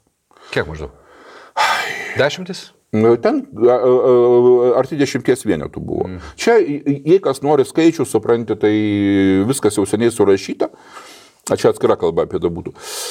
Bet tai būtent ten buvo vienkartinis žiaurus nuostolis ir vėlgi visas batalionas, supranti, buvo demoralizuotas ir išvestas iš rikiuotės. Lygiai taip pat, kaip 2 dienom prieš tai, supranti, buvo iš 4 brigados batalionas. Žinai, kada tu važiuoji, įsivaizduoji, esi nenugalimas, nes jau čia kiaurai perėjai, supranti, ir staiga išlenda 4 ar 5 gruzinų tankai ir pradeda tave mušti vieną po kito. Tu neturi ką daryti, kadangi ką tu padarysi prieš tanką. Yeah. O šiaip iš esmės visas tas mūšis su Cchinvaliu tai buvo pasistumdymas. Iš pradžių gruzinai neprimint, paskui jie atsitraukia, tada užeina rusai, paskui rusus išmuša. Tai buvo toksai primint atgal varinėjimas, ten jokių ten ypatingų, žinai, super taktinių dalykų nebuvo. Ten buvo daugybė klaidų iš abiejų pusių. Na, žinai, čia viena legenda, kuri gimė ir iki šiol vaikšto apie tą karą, kad būk tai, šiaip jau operaciją darė 58-oji Rusijos armija, kuri vadavo toks generolas Hrulevas. Ir tas generolas su savo visų štabu važiavo Zaros aplinkeliu link Cchinvalo, čia jau buvo antros karo dienos pradžia. Ir jisai ten žurnalistų buvo daug, kaip štabas, žinai. Ir jie užsirovė ant Gruzijos rezervistų grupės, kurie anksčiau juos pastebėjo, kadangi, ten matyt, poilsio buvo susėdę, ir tik pamatot, važiuoja rusai. Tiesiai man galvų, čia, kadangi vis tiek pėstininkai yra pėstininkai su automatais, o čia štabo kolona. Vyko susišaudimas, žinai, per 14 metrų atstumų, ir ten generolas sužeistas, štabas praktiškai visas irgi išguldytas, žurnalistai klikė į telefonus, kad čia mūsų gruzinus specnazas, supranti, į pasalą pagavo. A jau paskui buvo išrašyta apie gruzinų specpajėgos, ypatingą operaciją padarė, patį kariuomenės vadą, žinai. Čia buvo bukas iš abiejų pusių nesusipratimas. Jeigu tie gruzinai būtų žinoję, ant ko jie važiuoja, tai arba būtų iki galo pribaigę, arba pabėgę iš baimės. Tas, įsivaizduoju, vadinasi, atvažiuoja armijos generolas už štabų, tikriausiai paskui, irgi pabaisos eina baisus. O čia buvo tiesiog kvailas susišaudimas, žinai, ant siauro kalnuoto kelio. Bet kas iš to išėjo? Buvo išmušta, vadinasi, viena vadovaujama grandis, nes tam buvo kaip, kad centrinė vadavietė buvo Rusijos teritorijoje Vladikavkaze, tarpinė vadavietė tai būtent tas generolas Hrulevas, 58-os armijos vadas, kuris jau toliau dalindavo įsakymus batalionų taktiniam grupėm. Dabar jį, kada gruzinai išmušė, staiga prasidėjo vadovavimas tiesiai iš centro batalionams ir pasirodė, kad yra daug veiksmingiau. Nes tavo tarpinė armijos lygmens grandis, kuri aiškinasi iš vienos pusės su apygardos štabu, kuris kaip ir vyriausias, bet kuris turi tik tai pakankamai ribotą informaciją, kadangi jis tieks yra judintis. Tai yra ne tas pats, kaip sėdėti, supranti, ramiai Kavkazą, gauti visą pilną informaciją iš aviacijos, iš palydovų kosminių, iš radio žvalgybos, ko tik tai nori. Staiga paaiškėjo, kad tokiu atveju betarpinės grandies vadovavimo geriau. Ir ką Rusija padarė, viena iš Rusijos išvadų po karo, tai buvo pakeisti visą valdymo sistemą. Tai nuo 4 grandžių, tai yra karinė apygarda, armija, divizija, pulkas. Perėjo prie 3 grandžių, tai yra karinė apygarda, armija, brigada. Na, ir paskui tiesa, dabar jie tą dalyką atkeitinėja, bet skaitoma tuo metu skaitėsi viena pagrindinių Rusijos armijos reformų, kurią padarė. Kaip suprasti šiais laikais Gruzijoje batalioninė taktinė grupė? Čia kažkas panašaus į brigadą? Tai vat, tuo metu Rusijos armijoje brigadų dar nebuvo. Brigada yra 3 pulkai grubiai šneka. Tai 3-5 tūkstančiai žmonių. Brigada, tai kaip pas mus dabar 3 batalionai. Tai yra 600-700 žmonių. Batalionas. Tai va žiūrėk. Tuo metu Rusijoje buvo kaip, kad buvo armija buvo sudaryta iš divizijų. Iš korpų. Ne, korpusų nebuvo, buvo divizijos po armiją. Nu, bent jau antrajam pasaulyje buvo armija. Mes kalbam ne apie antrą pasaulinį, o kalbam apie tą bardaką, kuris buvo Rusijos kariuomenėje po visų perestrojų, kur kitų dalykų. Bet armija tai reiškia 100 000 žmonių. Ne, armija tai organizacinis vienetas. Jo, bet... Ten žmonių kiekis čia yra antrinis dalykas. Yra organizacinis vienetas, po kuriuo yra įvairūs tenai armijos pavaldumo daliniai sudėlioti. Tai sekantis mažesnis yra divizija, divizija, ne korpas. Ne, tada divizija, o divizija sudaryta iš pulkų, o pulkai iš batalionų.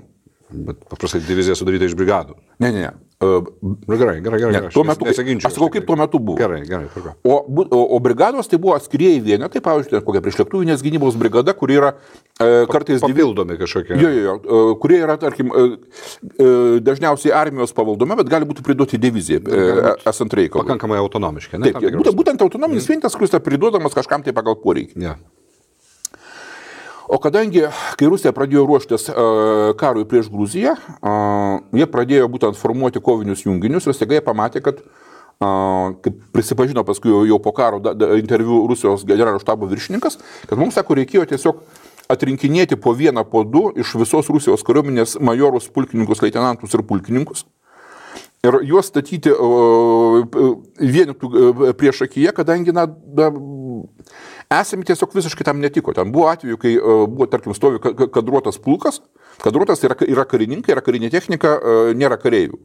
Ir jam tipo susiunčiami, žinai, ten kokie nors rezervistai pašaukti arba... Čia kaip korius medum pripildo, ne? Jo. Ir tenai, ir sako, tu dabar važiuosi kariauti Gruziją, jisai sako, blembas, kuo aš važiuosiu, čia nei karininkai nėra susiderinę, supranti, nėra, kaip rusai sako, bojevoje slažuvanė, tai yra, bent jau pratybas kažkokias pravest reikia.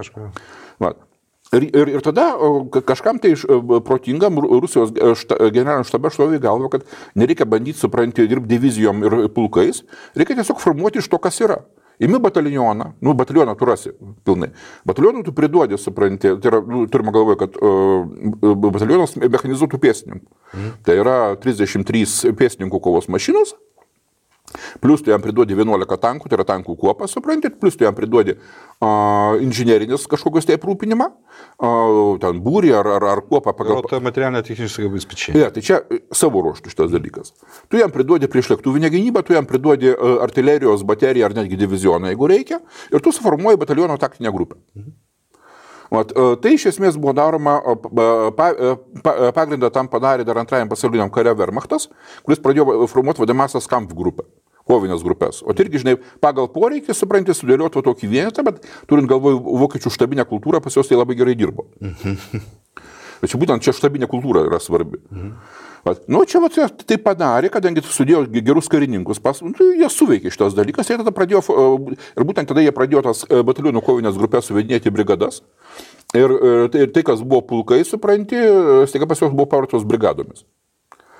Dabar tiesa, tas brigadas vėl iš naujo vysto į pulkus, bet čia iš dalies todėl, kad atsirado pinigų, atsirado parengtų karininkų ir kareivių. Jeigu mes labai grubiai šnekam, tai pulkas yra 1000, brigada yra 3 pulkai, 3000. Nu, primityviai labai. Ne, tai va čia buvo taip, kad batalionas yra 500-600 žmonių, 3 batalionai, supranti, yra brigada. Tai yra 1500 kažkur. Anksčiau tai būdavo pulkas. Ne, tai anksčiau tai buvo. O čia būtent tai, kas buvo padaryta. Ir va tos pasikeitimai. Tie bus smogėmėjai vienetai, kurie buvo po pratybų Kaukazas 2008 palikti prie Rokių tunelio. Tai buvo būtent 1700, tai yra 2 batalionų taktinės grupės, 1700 žmonių, 20 keli tankai, supranti, ir kelios dešimtys pėstininkų kovos mašinų su pilnu palyda ir aprūpinimu. Tai yra priešlėktuvinė artilerija, inžineriniai daliniai. Apie rusus. Apie rusus, tai be abejo. O būtent ir juos, supranti, rugpjūčio 7 dieną, supranti, Rusija ir paleido Rokių tunelio. Paskui į Kandinę jų jau kiti atvažiavo. Bet šitie buvo, jie iš vis stovėjo, supranti, buvo pratybų, jie buvo palikti prie paties tunelio stovėti, tik tai Rusijos pusėje. O tai buvo pirmas dalykas, tai yra rusai per savo klaidas tai gavo geresnį vadovavimą. Iš kitos pusės jie patyrė, ką reiškia, kas yra mobili artilerija. Gruzinai irgi suprato, kas yra mobili artilerija. Ir jie, tarkim, visą savo boksiruojamą artileriją, kada traukėsi iš Gori, paliko ten vietoje. Kaip nereikalinga? Taip. Nepasiteisino visiškai. Jeigu šiuolaikiniam kare, jeigu tavo haubica neturi nuosavų ratų, kuriais pati važiuoja. Viso gero. Viso gero, tu ją gali drąsiai mesti griovį, supranti. Tiesa, jie nemetė, ten gražiai sustatė šalikėlį, žinai, vis tiek drausminga kareiviai, žinai. Jiem davė komandą, supranti, palikti, jie išlipo, nukabino, sustatė ir nuvažiavo. Aš jau praeitą kartą sakiau, pasikartuosiu, kada man aiškina propaganda, kad gruzinai bėgo iš Goritės, kad jie taip gražiai bėgo, kad artilerija sustatė lygiai šalikėlėje, supranti, ir visi išvažiavo iš Visi laidoje paminėjom tą, ar turim nuotraukų. Jo. Ir visi su ginklais išėjo kultūringai. Tai vat, netgi kai skaitai, tarkim, kokio nors Rono Asmuso ten tas knygas, žinai, kuris aprašo, kas ten dėjosi Tbilisyje.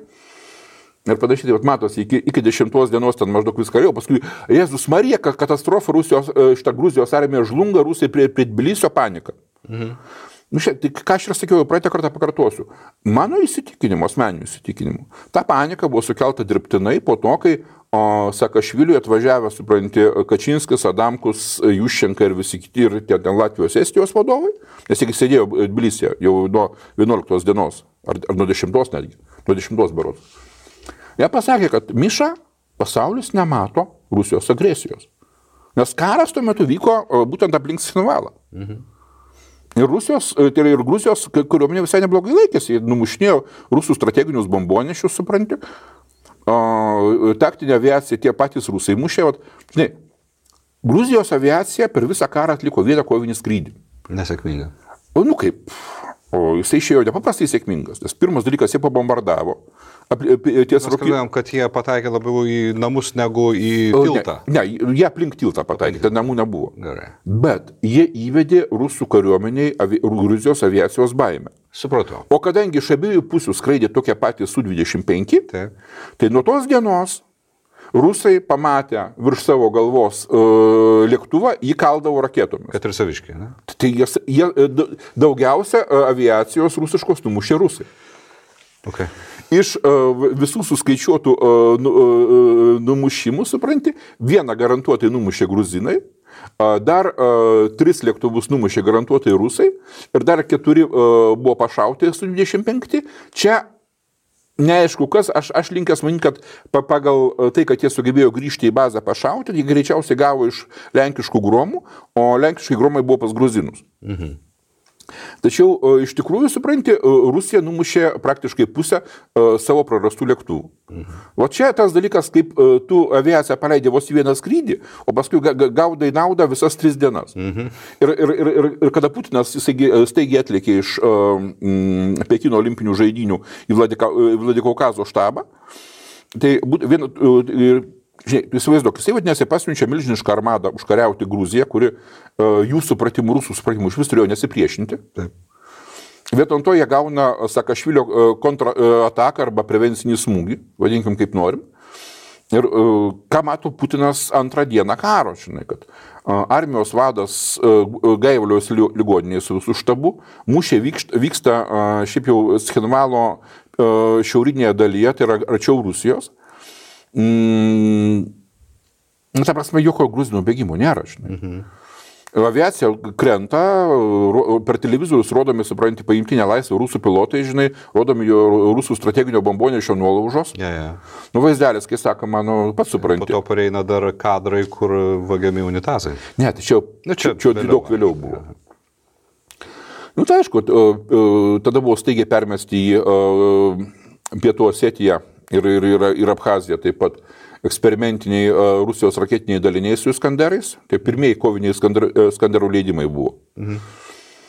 Taip pat Točka brigados, raketinė brigada buvo įvesta. Ilgoji ranka. Jo, ilgoji ranka. Tai vat, ką aš sakiau ir turbūt kartuosiu visuose laiduose mūsų, kad aviacija reikalinga tam, kad nunešti bombą iki taikinio.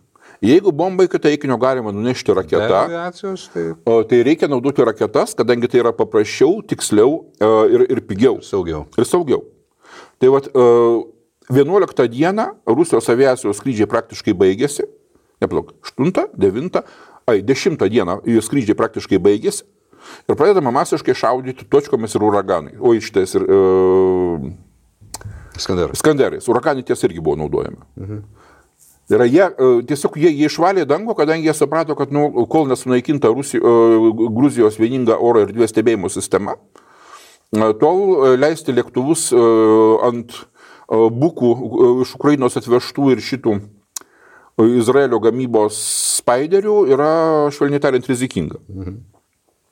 Ir tam, kad sunaikint Gruzijos oro erdvės stebėjimo sistemą, buvo paimti iš mokomosios aviacijos bazės tuo metu pusiau eksperimentinis šturmo lėktuvas Su-34, po jo buvo pakabinta eksportui skirta antiradarinė raketa. Su-34 tas, kur Sirijoje, čia iš tų tie, kur dabar Sirijoje veikia. 27-ojo derivatyvas. Jo, toks jau labai specifinis derivatyvas, žinai. Iš esmės tai buvo frontinis bombonešis su šarvuota kabina, žinai. Tuo metu... Dvivietis. Jo, dvivietis. Tai vat jie panaudojo tą lėktuvą tam, kad išvesti iš rikiuotės Gruzijos radarą, va čia vat nuotraukas matote, kaip tai atrodė. Vat tik tai tada, kada jie išmušė radarus, jie tada pradėjo kovinius skrydžius. Bet kas ten daugiau, kad... dar vienas įdomus dalykas. Kalbant apie nuostolius, ir gruziniai savo karių nuostolius paskelbė iš karto, ten buvo 130 keli kažkur tai žuvę. Skaitant su žuvusiais. O sužeistų 1200 plus minus. Vėlgi, sakau, kas nori skaičių, galite nueiti į Wikipediją, ten surašyti. Žinai. Bet čia yra didžiulis santykis, žiūrėk, prie vieno žuvusio 10 sužeistų.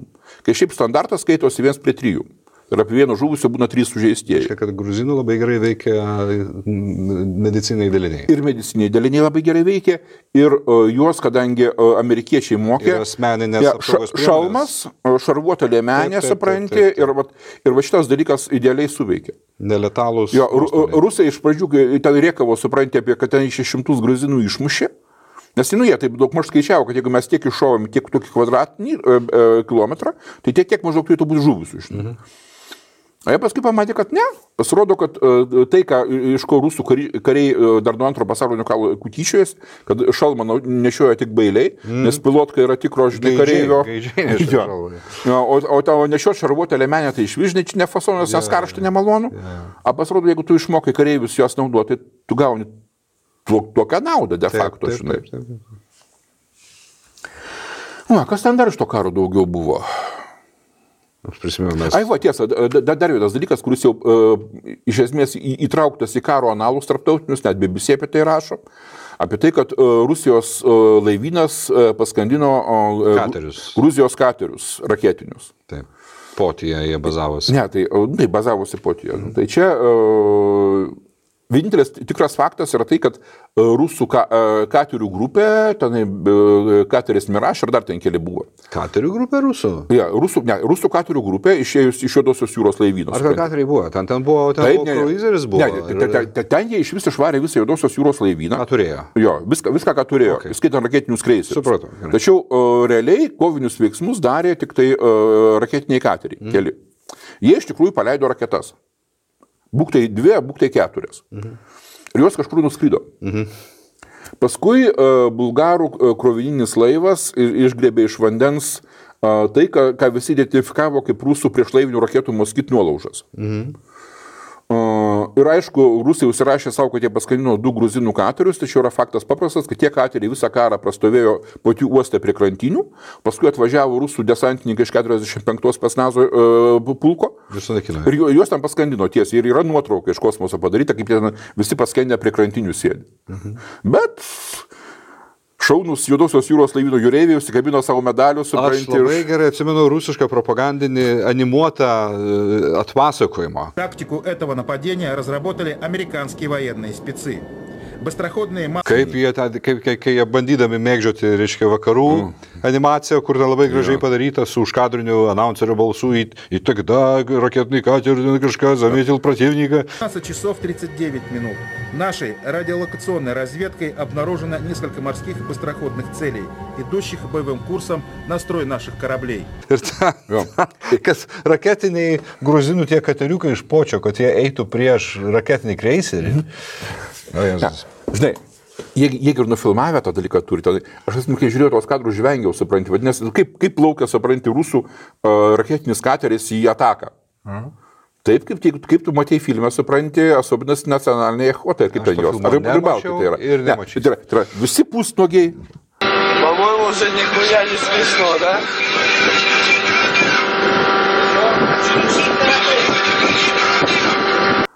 Geriausiu atveju su telneškom, prakaituoti, karštoj tam kovos būdeliai sėdi, rėkia viens ant kito, žinai, su keiksmažodžiais. Jo, žinai. Paskui spaudžia tas knopkės, žinai, tos raketos kažkur nuskrenda. Aš tiesiog skaičiau kažkuriam tai forume, kaip šitie Britai komentuoja, sako, Jėzus Marija, sako, jeigu jie taip realiai kariauja, o ten būtent realus karas, žinai. Okay. Tai sako, blemba, sako, Falklanduose buvo šalta, supranti, tai gal, sako, mums buvo paprašiau sėdė su asbestiniam tom kaukėm, žinai, ir ko tik tai nori, bet tvarka yra tvarka, žinai. Aha. Kada, jeigu tu plauki į mūšį, vadinasi, tu pilnai uždengi visą savo kūną laive. Taip. Nedegančiais drabužiais, sudėgė asbestinę kaukę ant veido, sudėgė šalmą, sudėgė asbestinės pirštinės, nes pirmas dalykas, nuo ko labiausiai kenčia visi laivai mūšio metu? Nuo ugnies. Taip. Kad uždengt pilnai save nuo ugnies. O čia hebra, žinai, tokie su pilvuziukais. Žiūrėjau tos archyvinius kadrus pirmą kartą, kai aš juos gavau, čia seniai Falklandų. Ilgiausias filmas ten apie 3 valandas. Tai buvo keista, jie kaip kryžiuočiai kokie čia. Taip, kabo, reiškia, jūrininkai. Ir dar atsimenu, sovietų propaganda dar rašė, žinai, kad čia matyt, jie turėjo branduolinį ginklą, jie čia nuo branduolinio ginklo saugosi. Tiesiog, rusai net patys neįsivaizdavo, koks yra normalus Britų jūreivio apsirengimas kovos metu. Jis yra pilnai uždengtas, supranti. Nes, jie jau, supranti, jau nuo Doggerbankės yra šitos, o Jėzau, kaip tas didysis mūšis per Pirmą pasaulinį karą, kur ten degė bokštai jų. O užkrito dabar. Bet esmė ta, kad Britai dar nuo 20 amžiaus pradžios žino, kad jūreivis turi būti uždengtas nuo ugnies, nes yra pats baisiausias dalykas. Ne nuo vandens, nuo ugnies. Sheffieldas, kai buvo pataikyta iš Exoseto, iš baisaus prancūziško raketinio ginklo, raketos. Tai ten yra manoma, kad jis net nesprogo. Taip, jis nesprogo, variklis. Įsiliejo kūras ir to užteko tiek ugnies. Kas būtų, jeigu jis būtų sprogęs? Matai, ten, kur bėda buvo, paskui Britai pilnai pakeitė savo visą laivų statybos technologiją. Ir dažymą, nes dažymas buvo dega. Ten buvo, visi antstatai buvo padaryti iš magnio lydinio, kad būtų lengvi. O magnis dega. Dega. Prie tam tikros temperatūros dega viskas. Nu taip. Bet tai temperatūros klausimas, žinai. Čia kaip mes paaugliais būdami, supranti, vogdavom iš Rokų poligono šitų rusų desantinių tankiečių ratus, kurie buvo iš magnio padaryti, žinai. Dildėt ir... Jo, ir paskui darydom bum bum. Mes tai buvom netokie pažengę, mes darydom iš salietros raketėlės. Irgi buvo. Gerai, bet mes nuvažiavom į šoną. Ar mes išsėmėm? Žinai, nes mūsų šis epizodas yra jau gana ilgas, taip, bet mes žadėjom damušti Gruzijos taktinį laikjostinį aspektą. Ne, tai žiūrėk, čia iš esmės apie tą taktiką mažiau rašnekėt, apie ką man norėtųsi darbiškai pašnekėti. Pašnekėk, prašau. Ne dabar. Galbūt, nes mes šiandien visiškai nepalėtėm, supranti, profesoriaus Landsbergio užvažiavimo ant Vokietijos. Apie veidmainystę europietiškąją. Tai vat, ką aš pirmoji laidoje apie Gruziją sakiau ir dabar tiesiog laiko neliko. Tai kaip europiečiai šlykščiai veidmainiškai gruzinus pardavė rusam. O apie tai mes dar pašnekėsim. Bendram fonė suprantate apie tai, kas yra europietiškoje veidmainystė. Landsbergis apie europietišką Sustelės Vokietiją, veidmainystę. Ir tai bus sekančio laidoje. Jo, nes dabar jau brudnai žiūva visiškai. Žinot, ką jis geria tenai? Vandenį su Eagle Hawku. Mes šventės galų gali, mes galim sau leisti atsipalaiduoti. Audrius Bačiulis. Algis Ramanauskas. Ačiū, kad rėmėt, nebijok, kad mes šį kartą vėliau truputį ir vėlgi nenustepkite, jeigu sekantis epizodas pasirodys anksčiau arba vėliau. Bet aš manau, mes rašykime į ketvirtadienį ir išleiskime į penktadienį, gerai? Ačiū, kad rėmėt, mes labai labai dėkingi jums, skleiskite apie mūsų žinią, mes esam geriausi. Iki. Ir jūs irgi geriausi.